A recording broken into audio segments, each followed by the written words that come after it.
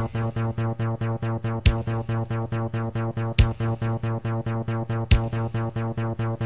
and welcome to the Film Pulse Podcast. This is episode number 199. My name's Adam Patterson. Joining me today, as always, we have Kevin Rakestraw. How you doing there, Kevin? Doing pretty good. I'm doing pretty well myself. I wasn't asking. I know. Sadly, I know. This week on the show, we'll be talking about Alejandro G. Iñárritu's The Revenant, and that's going to be the only review this week, I believe. Oh boy. Because did you see anything else? Nothing new. Okay, that's fine. We'll also be going over some we've been watching on the watch list, movie predictions, new on video on demand, and Blu-ray releases. Got a couple news items to go over this week, so we'll start off with that. The BAFTA nominations came out. I'm not sure if you had a chance to look over this, so I figured we could breeze through these real quick. So Best Film went to The Big Short, Bridge of Spies, Carol, The Revenant, and Spotlight. All right. I missed Bridge of Spies. I didn't see that one. Me either.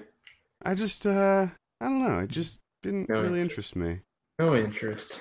This is when we go through these nominations, because we've done this a couple times now, and I can't remember what all the ones that we've went through, like the specific nominations, but you kind of notice that they're all the same. Mm-hmm. It's just kind of like, why? And almost all of them are movies that come out very late in the year. Mm-hmm. It's all the stuff that came out in like the last month. Yeah, like I just I have a hard time believing that the truly best movies of the year all come out at the end of the year. Now I know that we've talked about this many times before, where distributors release their stuff at the end of the year, the stuff that they think is worthy of awards. But I'm sorry, but that's just not how it works. Not all of the best movies come out at the end of the year. They can't be that strategic with it. Well, for them, that's how it works. And I think that goes back to the Harvey Weinstein article about the whole award season and what's happening to it. Yeah, but they're the ones making it that way. I mean that's true. I think that he's perpetuating it for sure. But I think that what he's saying is that you kind of have to. Like you have to at this point. Like your movie's not going to get noticed. It gets so quickly forgotten because there's so many other things. But it's funny because it's only being noticed by the people that are into this. Yeah. If you know what I mean. Yeah, I don't know. It's just I don't know. It's just so boring. Yeah, it's the whole awards thing is it's definitely getting a little dry these days. Outstanding British film, we have 45 Years, Amy, Brooklyn, The Danish Girl, Ex Machina, and The Lobster. All right. Interesting to see The Lobster get some love in there. Yeah, that's a bit odd. How is that a British film? Did they film it? I guess? I don't know. Is it? I don't know. I mean, I don't know how you designate it as a British film. I mean, the director's obviously Greek, so I don't know. I don't know, but I'm pretty excited for 45 Years. Yeah, that's playing around here. I don't know. I haven't really been interested in it, actually. Unbelievable.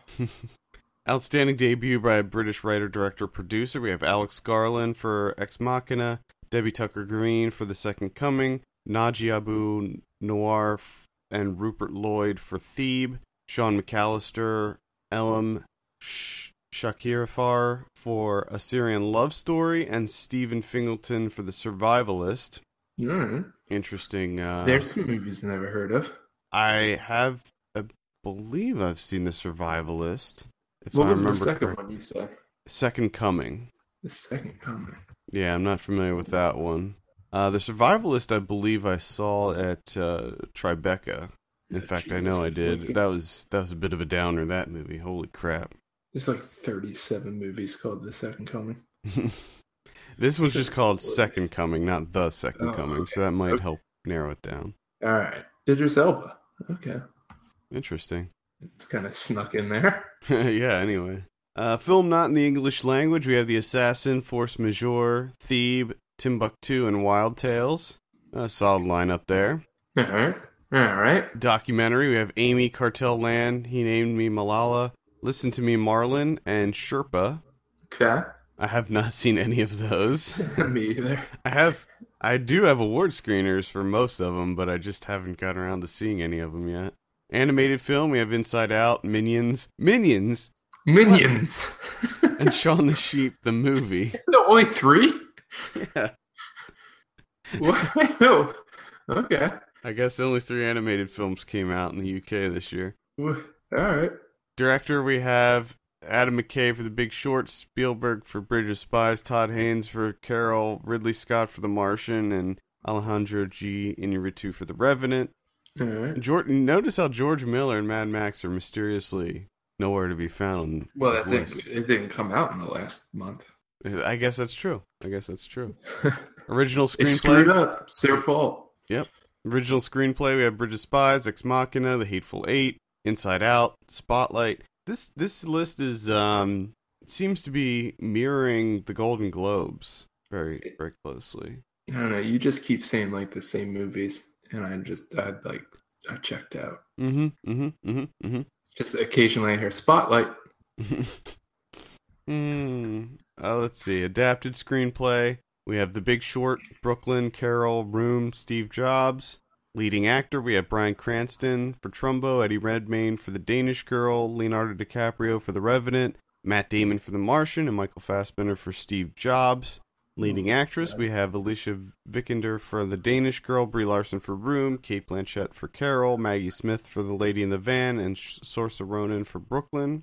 I don't think I need to go through any of the other ones. Now, it should be noted that Mad Max was nominated for several things. It was nominated for cinematography, editing, production design, and costume design, and makeup and hair, and sound. Okay. And special visual effects. So yeah, it didn't get forgotten completely, but you know, I think it stands to reason that if you get nominated for that many other awards, why would you not get nominated for some of the like best film, best director? Yeah, because you're kind of saying we enjoyed every aspect of your film and thought that they were good enough to be nominated, but overall, the film not good enough. It's not a drama, so sorry. Not happening. It's not a period piece drama. Right. Sorry. It's gotta be a period piece, man. The most awards nominated were for Carol and Bridge of Spies. Each of those got nine nominations. Wow. I remember back in the day when if one movie got like 6, it'd be holy crap, they're sweeping it. But now it's like there's more than one movie that gets upwards of 9 nominations. Which is for 2 separate when movies. It comes down to it, they should just be like, here are the 5 movies that we really, really like, and we would like to give awards to all of them, and then that's it. Because they just pick like the same movies for each category. Yeah, exactly. It's like, we get it. You love Bridge of Spies. Yeah. So that's the BAFTAs. The awards will be announced on February 14th. Oh, I can't wait. Yeah, mark your February 14th. mark your calendars for that one. Moving on. February. What the hell? Oh God. It just takes them a long time to decide between those 5 movies. Yeah. They're just not sure. A lot of deliberating, I think, is happening here. Lots of deliberation. Is it going to be Carol? Is it going to be Bridge of Spies? More than we like Carol? So, moving on, Star Wars has officially become the highest grossing domestic release of all time. Oh, I didn't see that coming. Yeah, we knew it was going to happen, but the question was when was it going to happen? I think that it happened a lot sooner than a lot of people anticipated. So it has surpassed $764.4 million domestically at the box office, and it has now surpassed Avatar. Oh no. Yeah. Avatar. I'm glad, because I don't think... So right now it's at 812, and this is as of this recording on Box Office Mojo, it has 812 million. So it's going to be the first film. It'll probably be the first film to hit $1 billion domestically. Still smaller than that Powerball, though. Yeah. Did you buy tickets? No, because I don't understand how the Powerball works. I'm intimidated. I can't do it. Yeah, I bought 2, and I just did the quick picks. And the only reason I knew to do that was because somebody was in line in front of me. You just copied them. Yeah, and he was like, two for quick picks. So I was just like, I'll have the same, please. I'll have what that guy just bought. Yeah. Yeah. Yeah, I don't. It's too intimidating. Yeah, I was also intimidated by the whole Powerball thing. I had no idea how any of it worked. I don't know when they draw numbers. I don't know anything. All I know is just from people like, no one won that Powerball. Yeah, I know. Oh, okay. Yeah, like I didn't know where to look to find the numbers, so I searched on Twitter and found the resulting numbers on Twitter. That's what Adam uses Twitter for. Check his Powerball results. Check his quick picks. Check my quick picks. Yeah. So Star Wars is huge. It's dominating everything. It's now it's beat out Avatar, Titanic, and interestingly, Jurassic World was number 3 on the list. Wow. Yeah, but now it's bumped down to number 4. Jurassic World. I honestly, I didn't think that. We're gonna be talking about that later. I just I'm surprised. Like I get that. I didn't know that it did that well. Yeah, same here. I mean, I knew it did. I knew it did good, but I mean, holy crap. On a sadder note, Angus Scrimm passed away. This was just announced either earlier today or late last night. Angus Scrimm was the actor. He was the tall man in the Phantasm films. Hell yeah. He was in a lot of Don Coscarelli's movies. I liked him. I liked him quite a bit. I never met the guy. I did see him in person a couple times. Yeah. But from everything I heard, he was a really great guy. So it's sad. He passed away very peacefully. He was 89 years old. So rest in peace, Angus Scrimm. Thank you for horrifying me over the years with your tall man. Fucking tall man. Tall man is terrifying.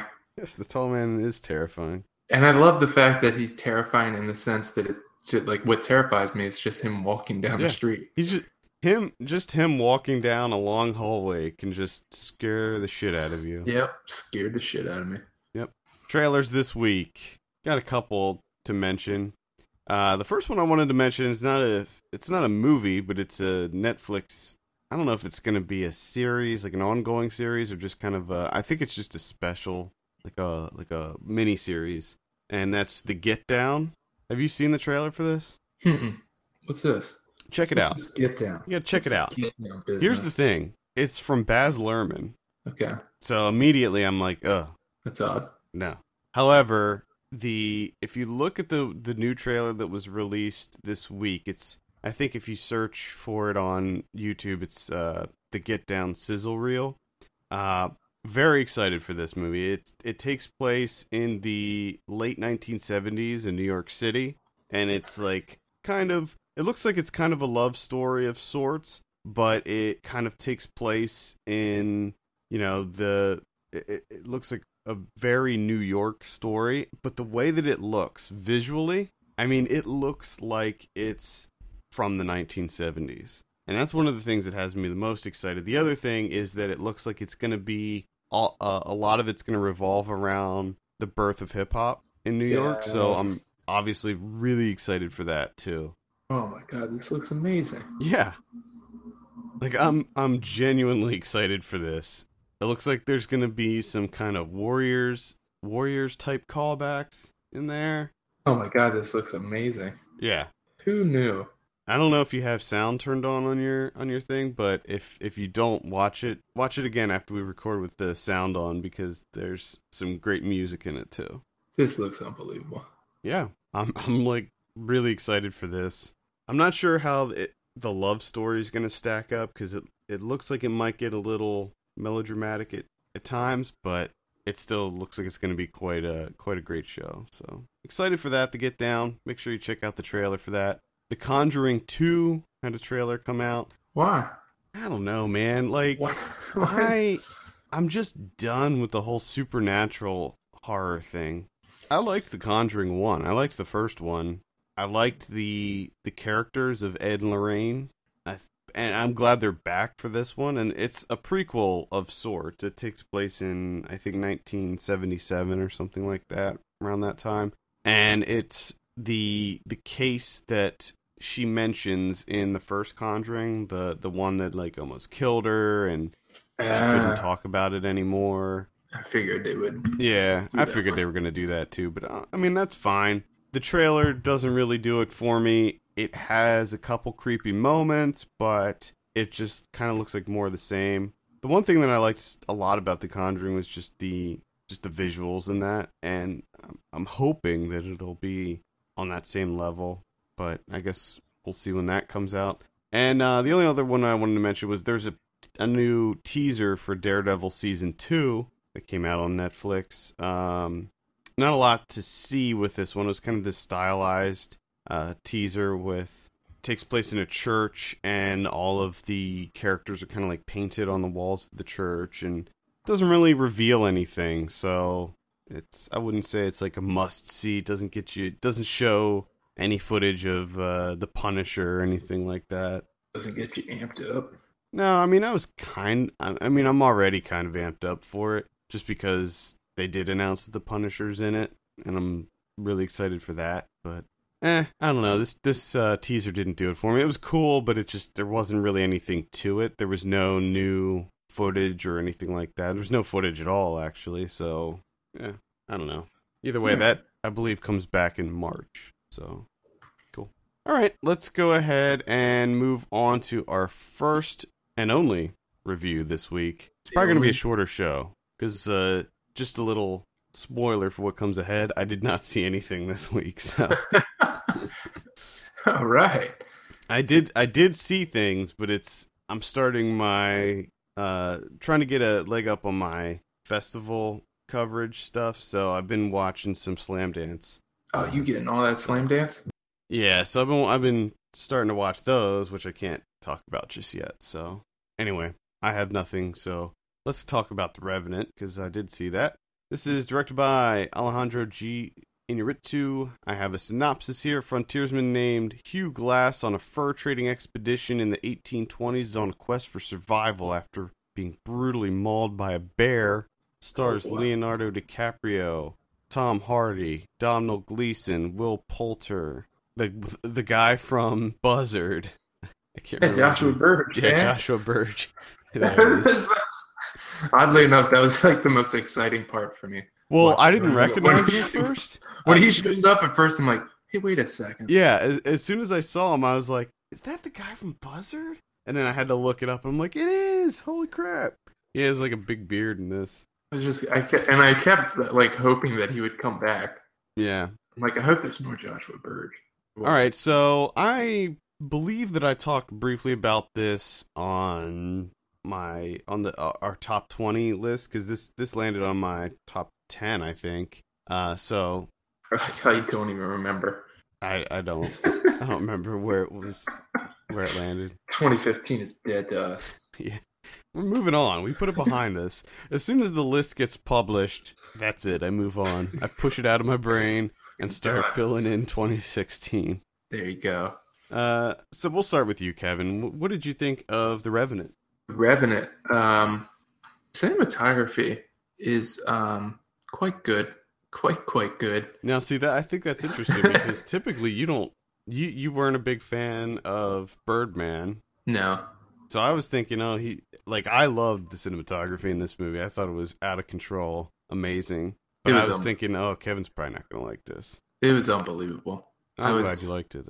I knew kind of going in, just judging from the trailers, seeing the trailers, that I was going to love the cinematography, first off. So I already kind of knew that regardless of the story, that I would, for the most part, like it. because it already had me won over with the visuals. I think that the cinematography is really interesting because I think he takes some risks in this. There's some things that he does, some angles and some movements and just some stylistic choices that almost push it into like experimental territory. And I think that it was a really good choice to be kind of bold with the cinematography. There are some interesting choices in there, especially like in the sense that he lets you know that the camera's there. Right. I mean, that's number one, you know it's there because it's essentially constantly moving. Right. You know, it's always in movement. But to have the breath show up on the camera lens, and that was one of the notes that I wrote down as soon as I saw that in the. I mean, you have like blood show up on the lens and stuff. That happens a lot in movies. Yeah. But you rarely see where they pull the camera in so close that the breath shows up and fogs up the lens and they leave it in. And I think there was even a couple of times where I think, when they got rid of the boat and everything and they were climbing up the hill and then Hardy has that kind of hostile interaction with DiCaprio. And when Hardy's like loading up, I think it was a donkey, he kind of hits the camera as he's packing the donkey up. Yep. Yeah, he hits it. But you already had me won over so much because the way this movie starts is just incredible. Let's talk about the opening. Like that was just like, well, okay, regardless of what happens from here on out, I mean, I like it enough just for that, because that exists. I'm just gonna say it. This movie is not for pussies. It is. Oh boy.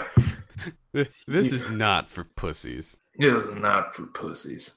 It's just ridiculous. I don't, because me and my wife were kind of talking about this afterwards because she was like, there's a lot of disgusting things in this movie. And she was saying that, you can kind of see why someone would say that, even how ridiculous it is to point that out, that it's not a movie for women. But it really shouldn't be a movie for men either. Like, you shouldn't be watching this and be like, yeah, this is my fucking jam. Yeah, survival. It's like, give me a break. Well, hollowing out a dead horse and sleeping naked inside it. Like, that's for men only. Like, what the fuck is wrong with you? Why do you think that's cool? That is not cool. Yeah, I didn't want to get into that aspect of the discussion this early on into the review, but I think any kind of statement from a critic or otherwise that says that any film, when you say, well, this is for men only, like, this is for dudes, this is a dude film, like, come on, it's 2015, ridiculous. Get off of it. Movies are movies. Anyone can enjoy them. It's not exclusive to one gender. Just get off of it.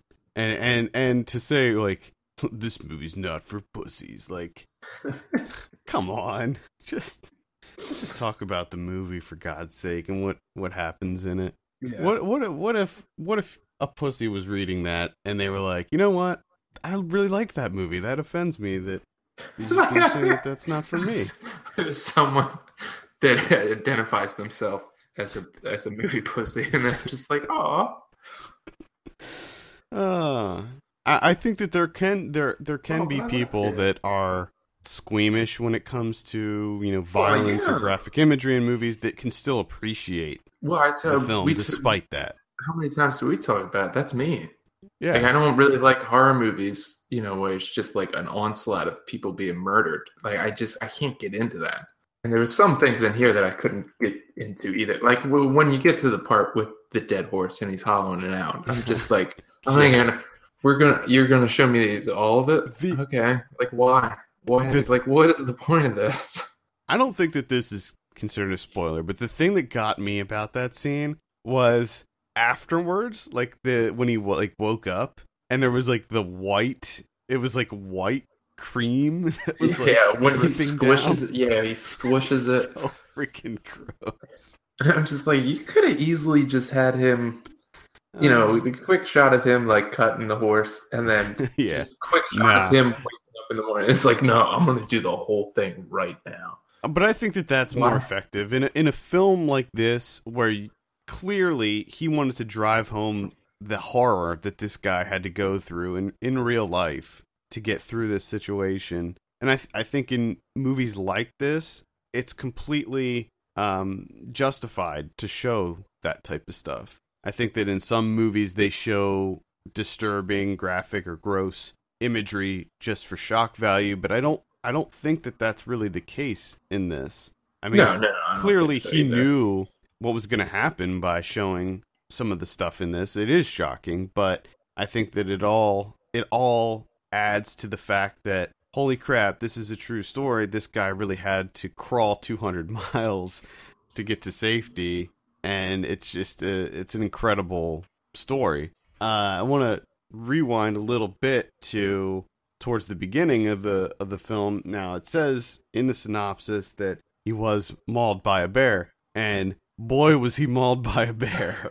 There was a part of me that was like, I hope you do the ballsy thing here and just make this movie 2.5 hours of him being mauled by a bear. Let's do it, because let's keep this sequence going.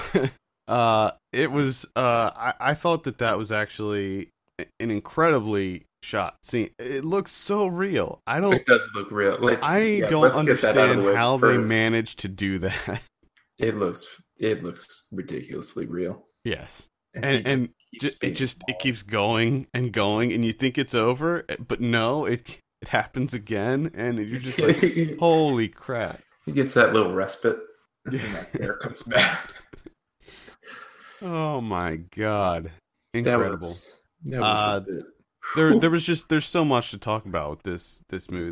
There's so many things that happen, and it is a long movie. I mean, it is 156 minutes long. But you do feel it at times. It starts to drag a little bit, especially because you start off so strong.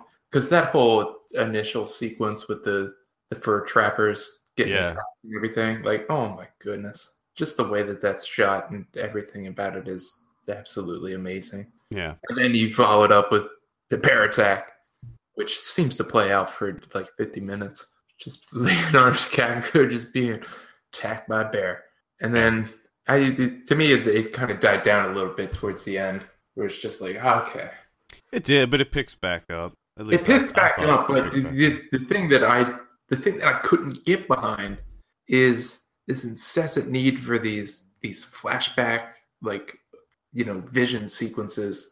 I just did not understand the point of this, where he would add his wife and everything, and it just added nothing to the film for me. The only one I liked was the one, and I think they showed it a couple times actually, but just the look of the giant mountain of skulls. Oh yeah, the pyramid thing. Mm-hmm. Yeah, I like that. I did like the visuals of that, but then it followed up with like her levitating above him. It's just like, what? I mean, I could have certainly done without that stuff, but it didn't bother me too much. It didn't. I just thought that what the message in the main narrative of him just trying to survive and how ridiculous it is and pointless in the scope of things, because the landscape is so unbelievable and majestic, and there's the little tiny dots of people traversing it just to kill each other for really no other reason besides killing each other. I thought that was plenty enough that you got that point across, and I thought that works especially well. And then to add this nonsense, I just kept distracting me from it.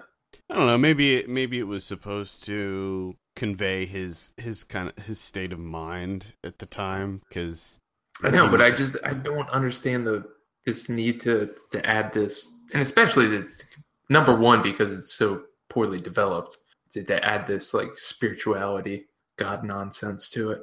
Yeah, I could see that. I could agree with that, but I think if you cut all that stuff out, except maybe like one shot of the pyramid with the skulls and everything, it'd be so much better. Plus, you would cut out how much fat.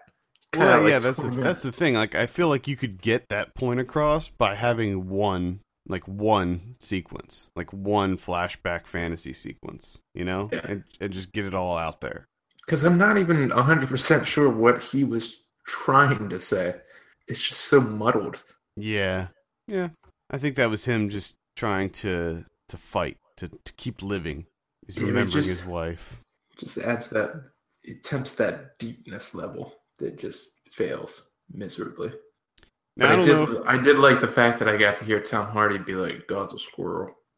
oh, his accent, his accent was amazing. It sounded like a. I tried to look up this character, like the guy that he played, because it sounded like a. It was like it almost sounded like it was a Pennsylvanian accent. A little bit. It Like sounded like a York County but accent. like mixed with like a southern drawl to Yeah, it. it had a little southern drawl to it, but just a lot of the words that he said sounded very like Pennsylvanian. From Pennsylvania. That's where he's from. And yeah, I loved his accent. I thought he was great. John Fitzgerald. Okay, let's get into something here because we're talking about Hardy and DiCaprio. Do you think DiCaprio should win for this? I do. Do you think he should finally get an Oscar for this? I do. I don't think he does. I don't think he's that good in this movie. Especially when he opens his mouth. Jesus. I thought he was great. I thought he was great.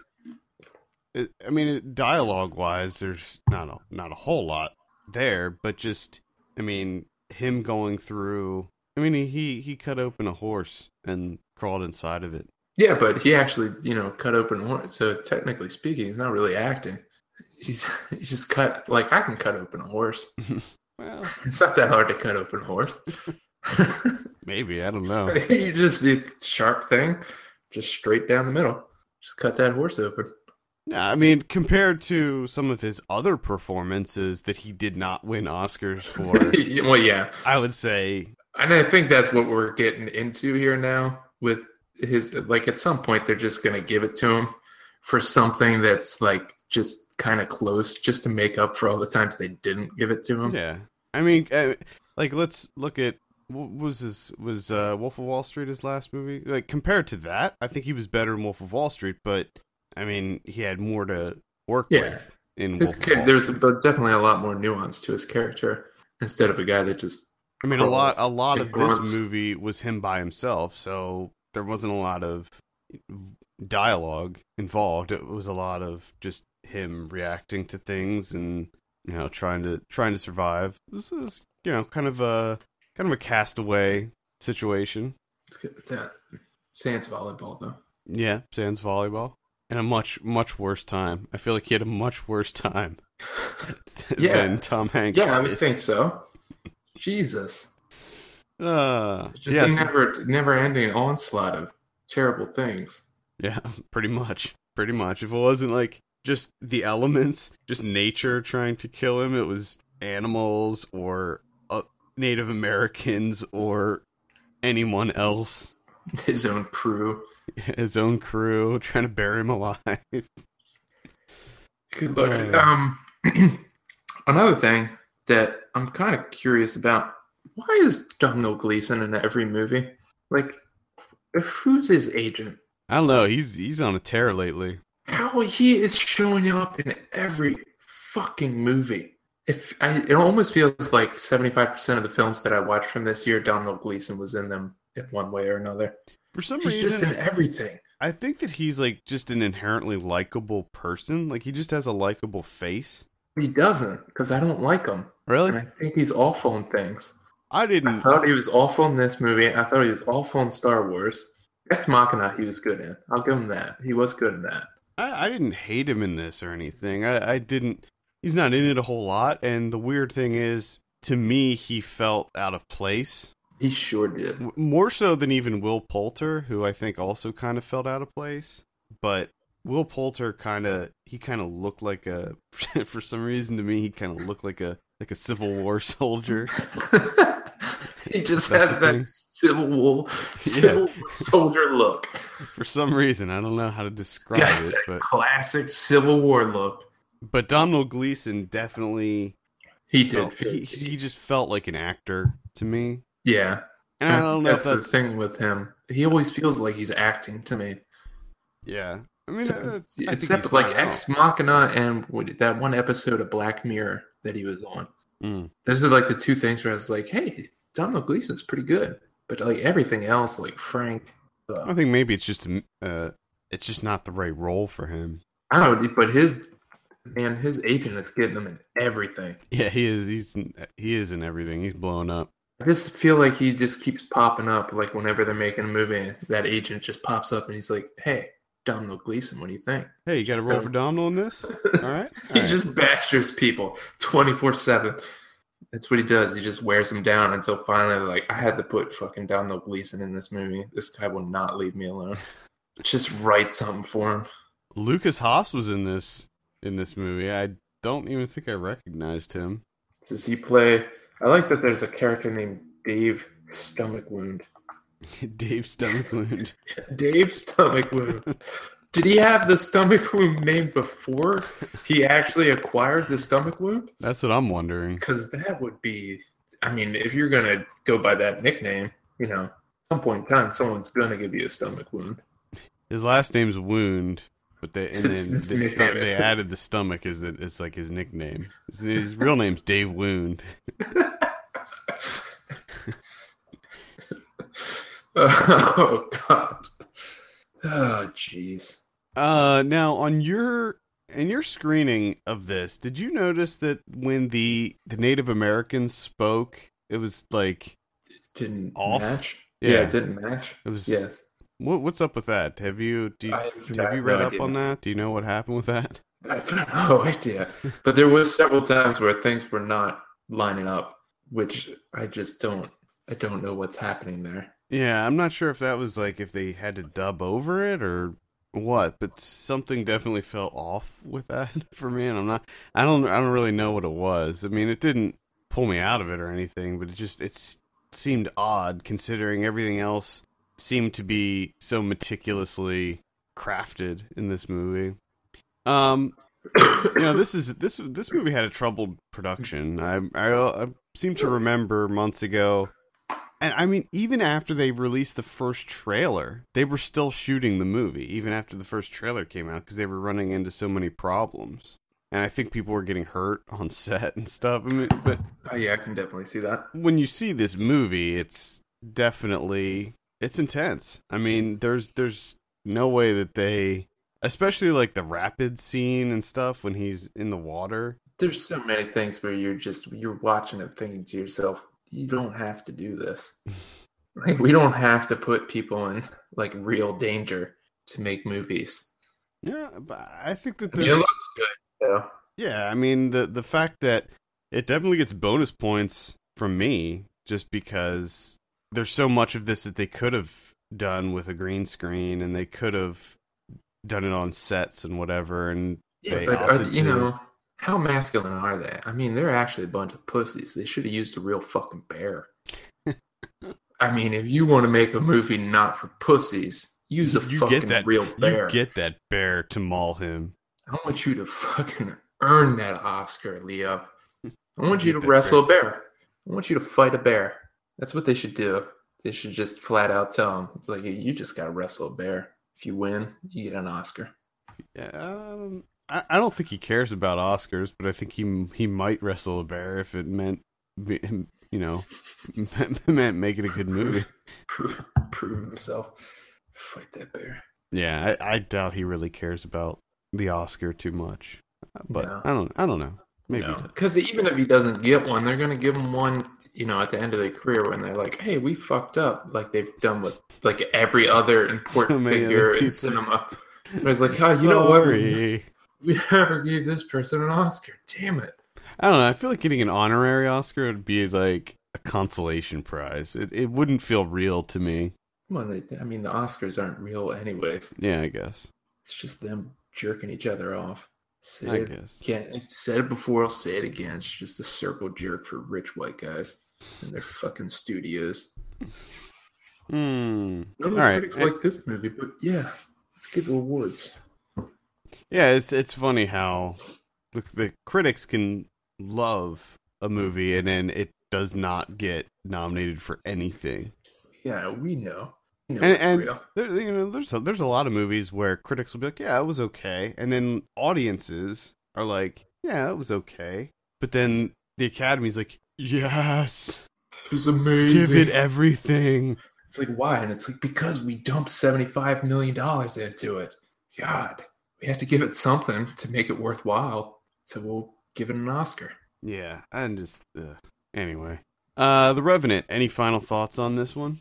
I could have done without that pseudo, whatever you want to call it. I'm not even sure what it is. The spiritual, religious stuff. It would have worked so much better if you didn't have that in there. Yeah. The movie overall still worked tremendously for me, though. I mean, I was able to look past that stuff because it was pretty. It wasn't a lot. There wasn't a lot of that in there. No, but there was enough for me. Now, there's one thing I wanted to talk to you about because there's a certain line of dialogue because the screenplay for this is really not good. Anytime they open up their mouths, it's rough. But there's one line in particular that just felt completely out of place was when they finally meet each other to throw down and to get that sweet revenge. And Tom Hardy throws out where he's like, "Well, you shouldn't have raised a bitch." It's just like that didn't feel like time period of the time. Yeah, I don't like what the hell is this? Like all of a sudden he just goes straight up slang on him. Like, well, you shouldn't have raised a little whiny bitch. Like what? What are you? Who thought that was a good line of dialogue? Yeah, I don't know. I don't know about that. A lot of people were talking about how comedic this movie is and how there were a lot of possibly unintentionally funny things that happen, but I wasn't really seeing that. Yeah. I mean, outside of like Tom Hardy grunting again, it's just like, classic Hardy grunts. Nice. And then even Leo gets in on it. And he starts doing some grunting. It's like, oh shit, it's contagious. But outside of that, yeah, I didn't find a lot of humor. Yeah, I didn't either, unintentional or otherwise. Yeah, I'd be interested in knowing what the funny bits were supposed to be. I guess people just laughed at Leo's misfortune. I guess. Him having to sleep in a horse. That scene when he dives off the cliff on the horse. That was ridiculous. Everything about that sequence, too. Because that sequence is so amazing. And then it ends with him going off of a cliff into a tree. And Lubezki takes the camera out over the top of the tree. Yep. Oh, boy. Oh, my God. Yeah, I think visuals and the setting. I mean, oh my God, the locations are just unbelievable. Everything was so brutal looking, but at the same time, it had this like stark beauty to it. I loved it. It was incredible, absolutely incredible. The visuals alone, they make up for so much. Yeah, it makes up for so much. I mean, honestly, this movie could have been about like Leo trying to retrieve his Charlotte Hornets starter jacket. I'd still be like, yeah, go see it. Visuals are great. Doesn't make a bit of fucking sense. Like, the time frame and why does he have a Hornets starter jacket? Doesn't really match up, but who cares? Who gives a shit? It looks great. It probably actually would have been better if that's what the narrative was. Gotta get that Hornets starter jacket. That would have been funny. It's all about that teal. And the flashbacks of him wearing it, walking around town. Shooting hoops and shit. Just overall feeling great about his starter jacket. Just feeling good. His confidence, just as soon as he puts it on, he puffs it up. And he's always snagging on the collar and stuff. It gives him like plus 50 confidence. Nice. Yep. All right, let's go ahead and give this thing a score. I'm going to give The Revenant an 8 out of 10. I'm going to give it a 7. All right, there you go. The Revenant is playing in theaters right now, and I would say definitely go see this one. It's a brutal film. It is very This is the only time. But This is the only time that I've ever thought to myself, like, I wonder what the D-box experience is. Yeah.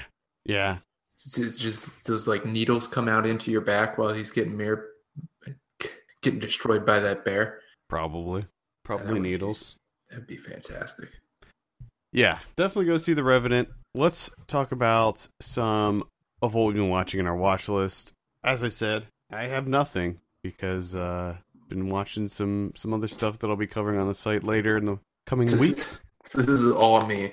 Yeah, it's all you. It's the Kevin Show. I hate this episode. This episode is the worst. Well, since we talked about it earlier, I saw Jurassic World. Little J-World action.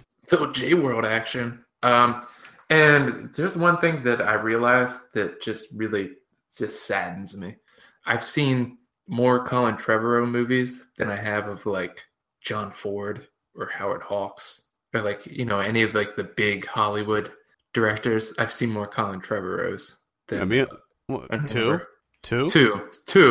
Still, yeah, like you've seen his whole filmography, or I was gonna say that he has a big filmography. I think that is his whole filmography. Yeah, I think it is. I'm a fucking Trevorrow completist, apparently, for whatever reason. This movie is odd. This is an odd one for me. Like 50% of the effects look great. They look fantastic. The other 50% look awful. Yeah. There's some set pieces that you're just like, yeah. Like, man, look at the detail on the dinosaur. This looks amazing. And then there's other. It's like, oh my god, look at the way that dinosaur moves. This is disgusting. It's really inconsistent. It's so. Oh.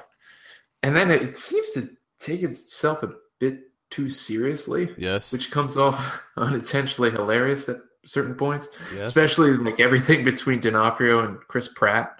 Like when you first meet Chris Pratt and him, everything that happens with those velociraptors. Controlling building a rapport with the velociraptors and training them. He just keeps yelling out their names and looking at them so seriously. Oh my goodness. Yeah, this is weird. And another thing that I noticed that just really threw me off is I don't know if Trevorrow just doesn't understand how emotions work or how people interact with each other.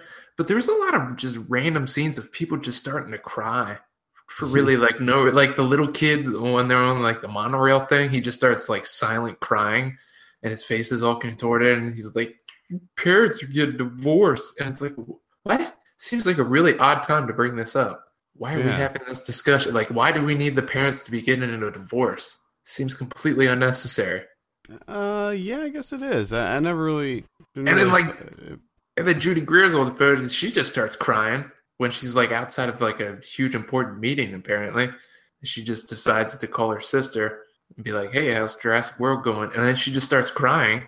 It's like, why is everyone crying? What? It's supposed to be a movie about dinosaurs. They're all just emotional wrecks at this point. But nothing bad has happened yet. It's like the dinosaurs haven't even escaped yet, and everyone's already a wreck.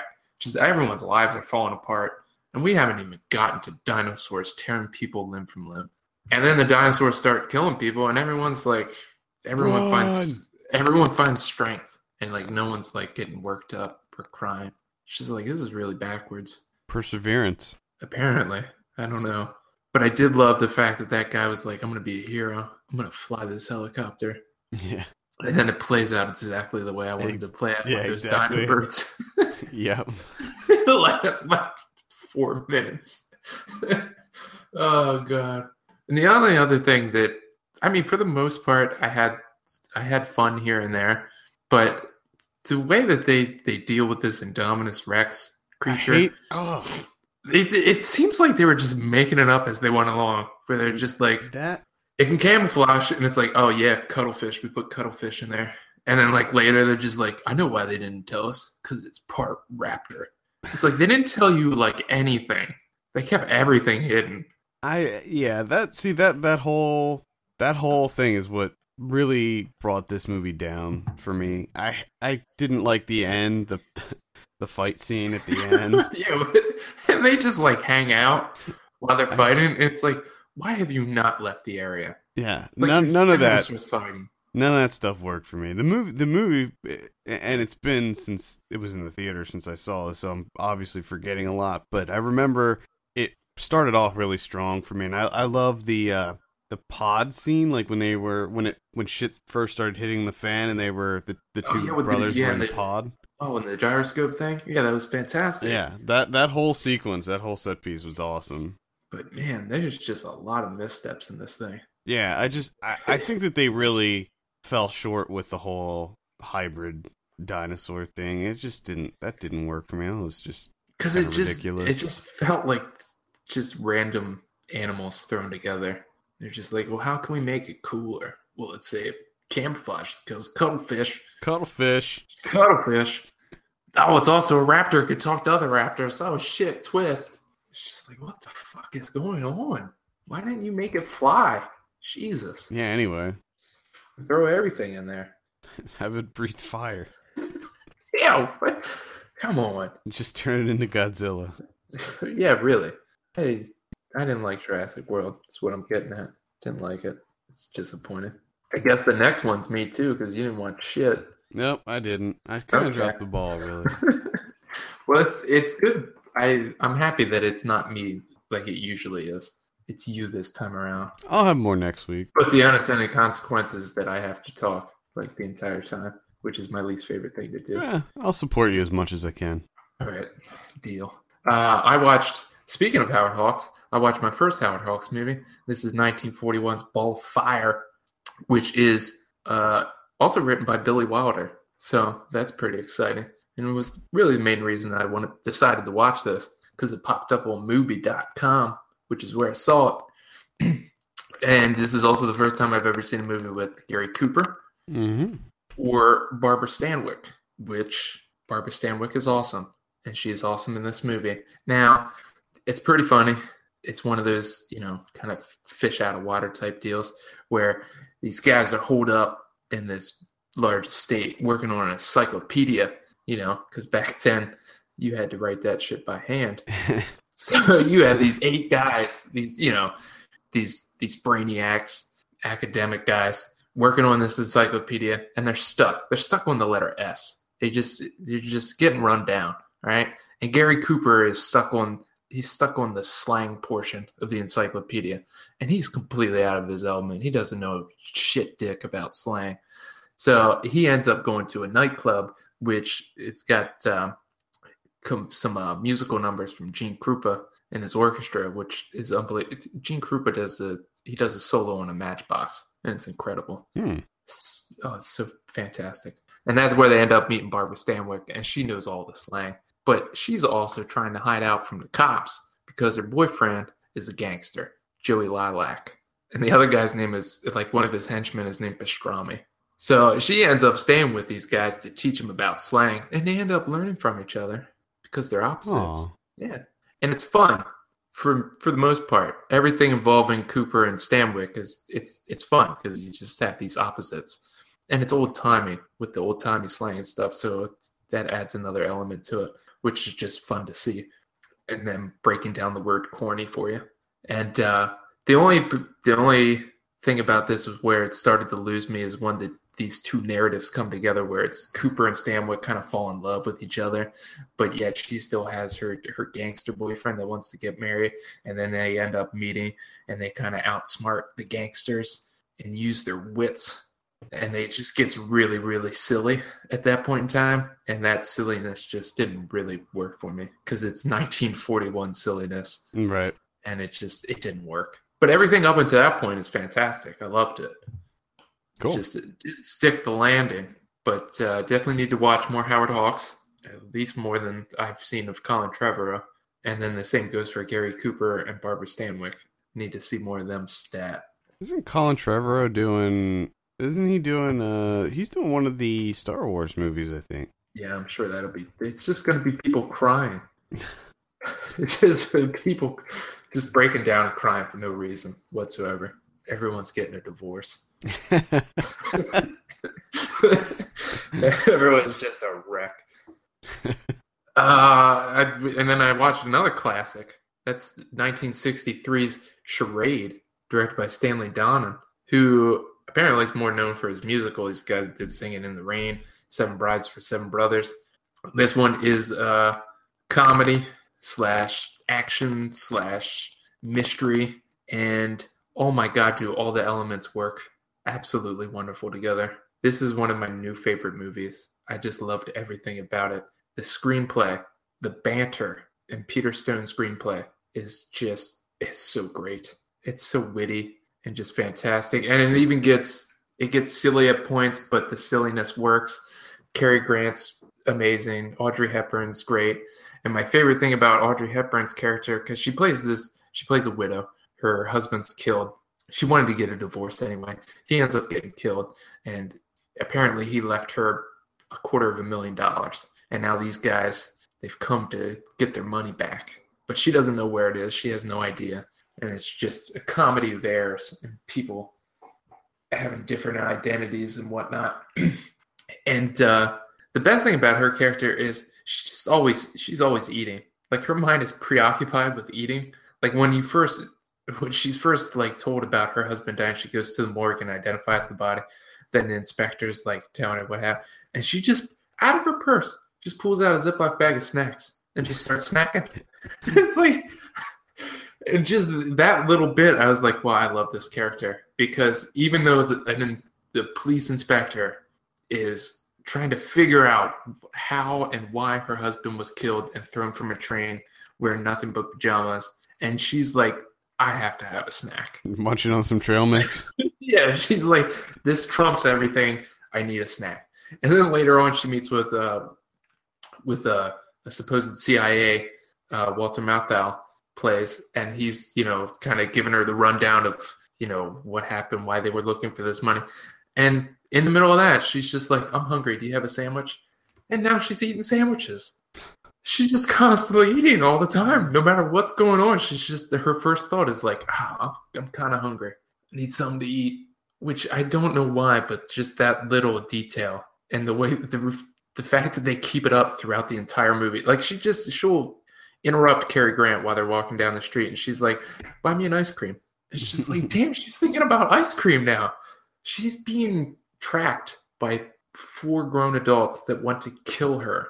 And she's like, I need snacks. Oh, Kevin, there's always time for ice cream. I know. That's what I love about her.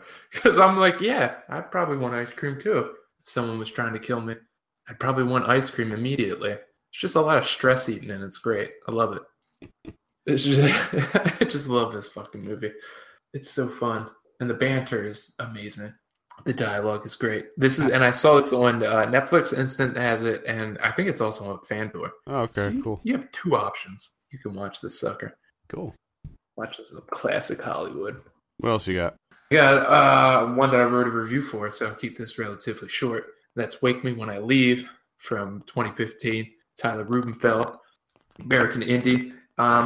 This is one of those movies that's like half great, and the other half is kind of like because it all sort of takes place in like the dream world construct of this one, and everything that involves that is fantastic. It's a great understanding, great navigation of it, and just everything gets more surreal, and you just really don't know where the hell you are, whether you're in an actual memory or if it's a misappropriated memory.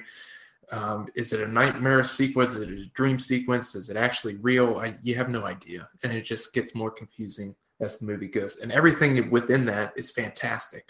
It's just a matter of when it comes back out, it kind of reveals itself to, I'm not 100% sure what we were doing, what the point of all this was.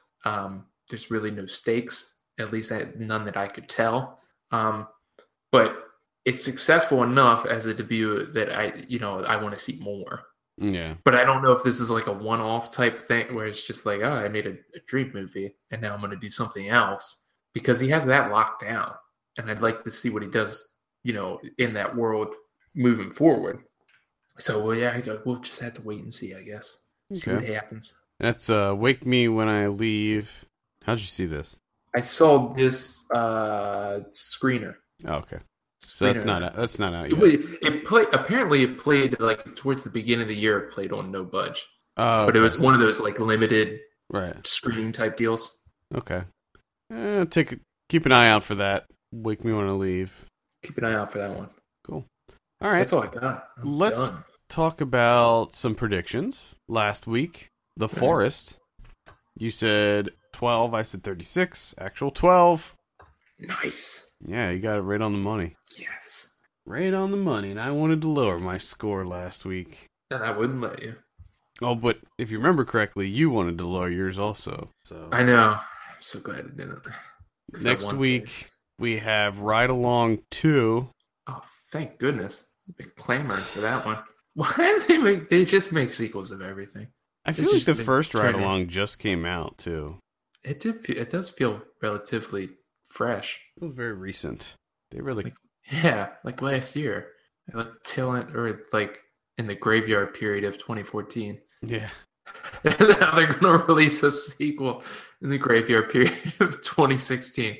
Yep. Just when? Why do you not learn things? I guess it did well. I mean, at the time, I guess Kevin Hart's I still guess that still was pretty part of popular. where they were just cramming him. Yeah, yeah. That's when he was huge, and I'm sure that it made a shitload of money because of that. All right, what are you thinking on Ride Along 2? Right along to I'm thinking 38. 38? All right. I will say 41 on that one. Okay. And we have 13 Hours, Secret Soldiers of Benghazi. Starring you, Kevin Rakestraw. What is this? It's a new Michael Bay film. Oh my. Yeah, so it's a Michael Bay film about Benghazi, and it stars Jim Halpert. With a beard. Yeah, with a beard. He's got a beard going on. Do you have a beard? No, I wish I could grow a beard like that. That comes in patchy. It looks terrible. Looks like when like a little kid like cuts hair off and like glues it to their face. That's what my shit grows in like. Yeah, okay, that's unfortunate. Mine doesn't grow in great either. I can't grow like an actual beard. I just have to leave it at kind of like stubble. I like how both of us are like. I'd rather talk about how shitty our beards grow than Michael Bay's new film. Yeah. Well, a little foreshadowing. We're probably going to come back to this on this week's Ryan Watches a Movie. So. Ooh, it looked it. I find it odd that it looks like Michael Bay's trying to make like a Michael Mann movie. I get the sense. Yeah, maybe. I It's don't like know. his digital look, but Well, it's like the whole thing about Michael Bay movies is that his movies are always so big and loud and boisterous and stylized. But this one, just due to the subject matter alone, I feel like he's gonna have to tone it back.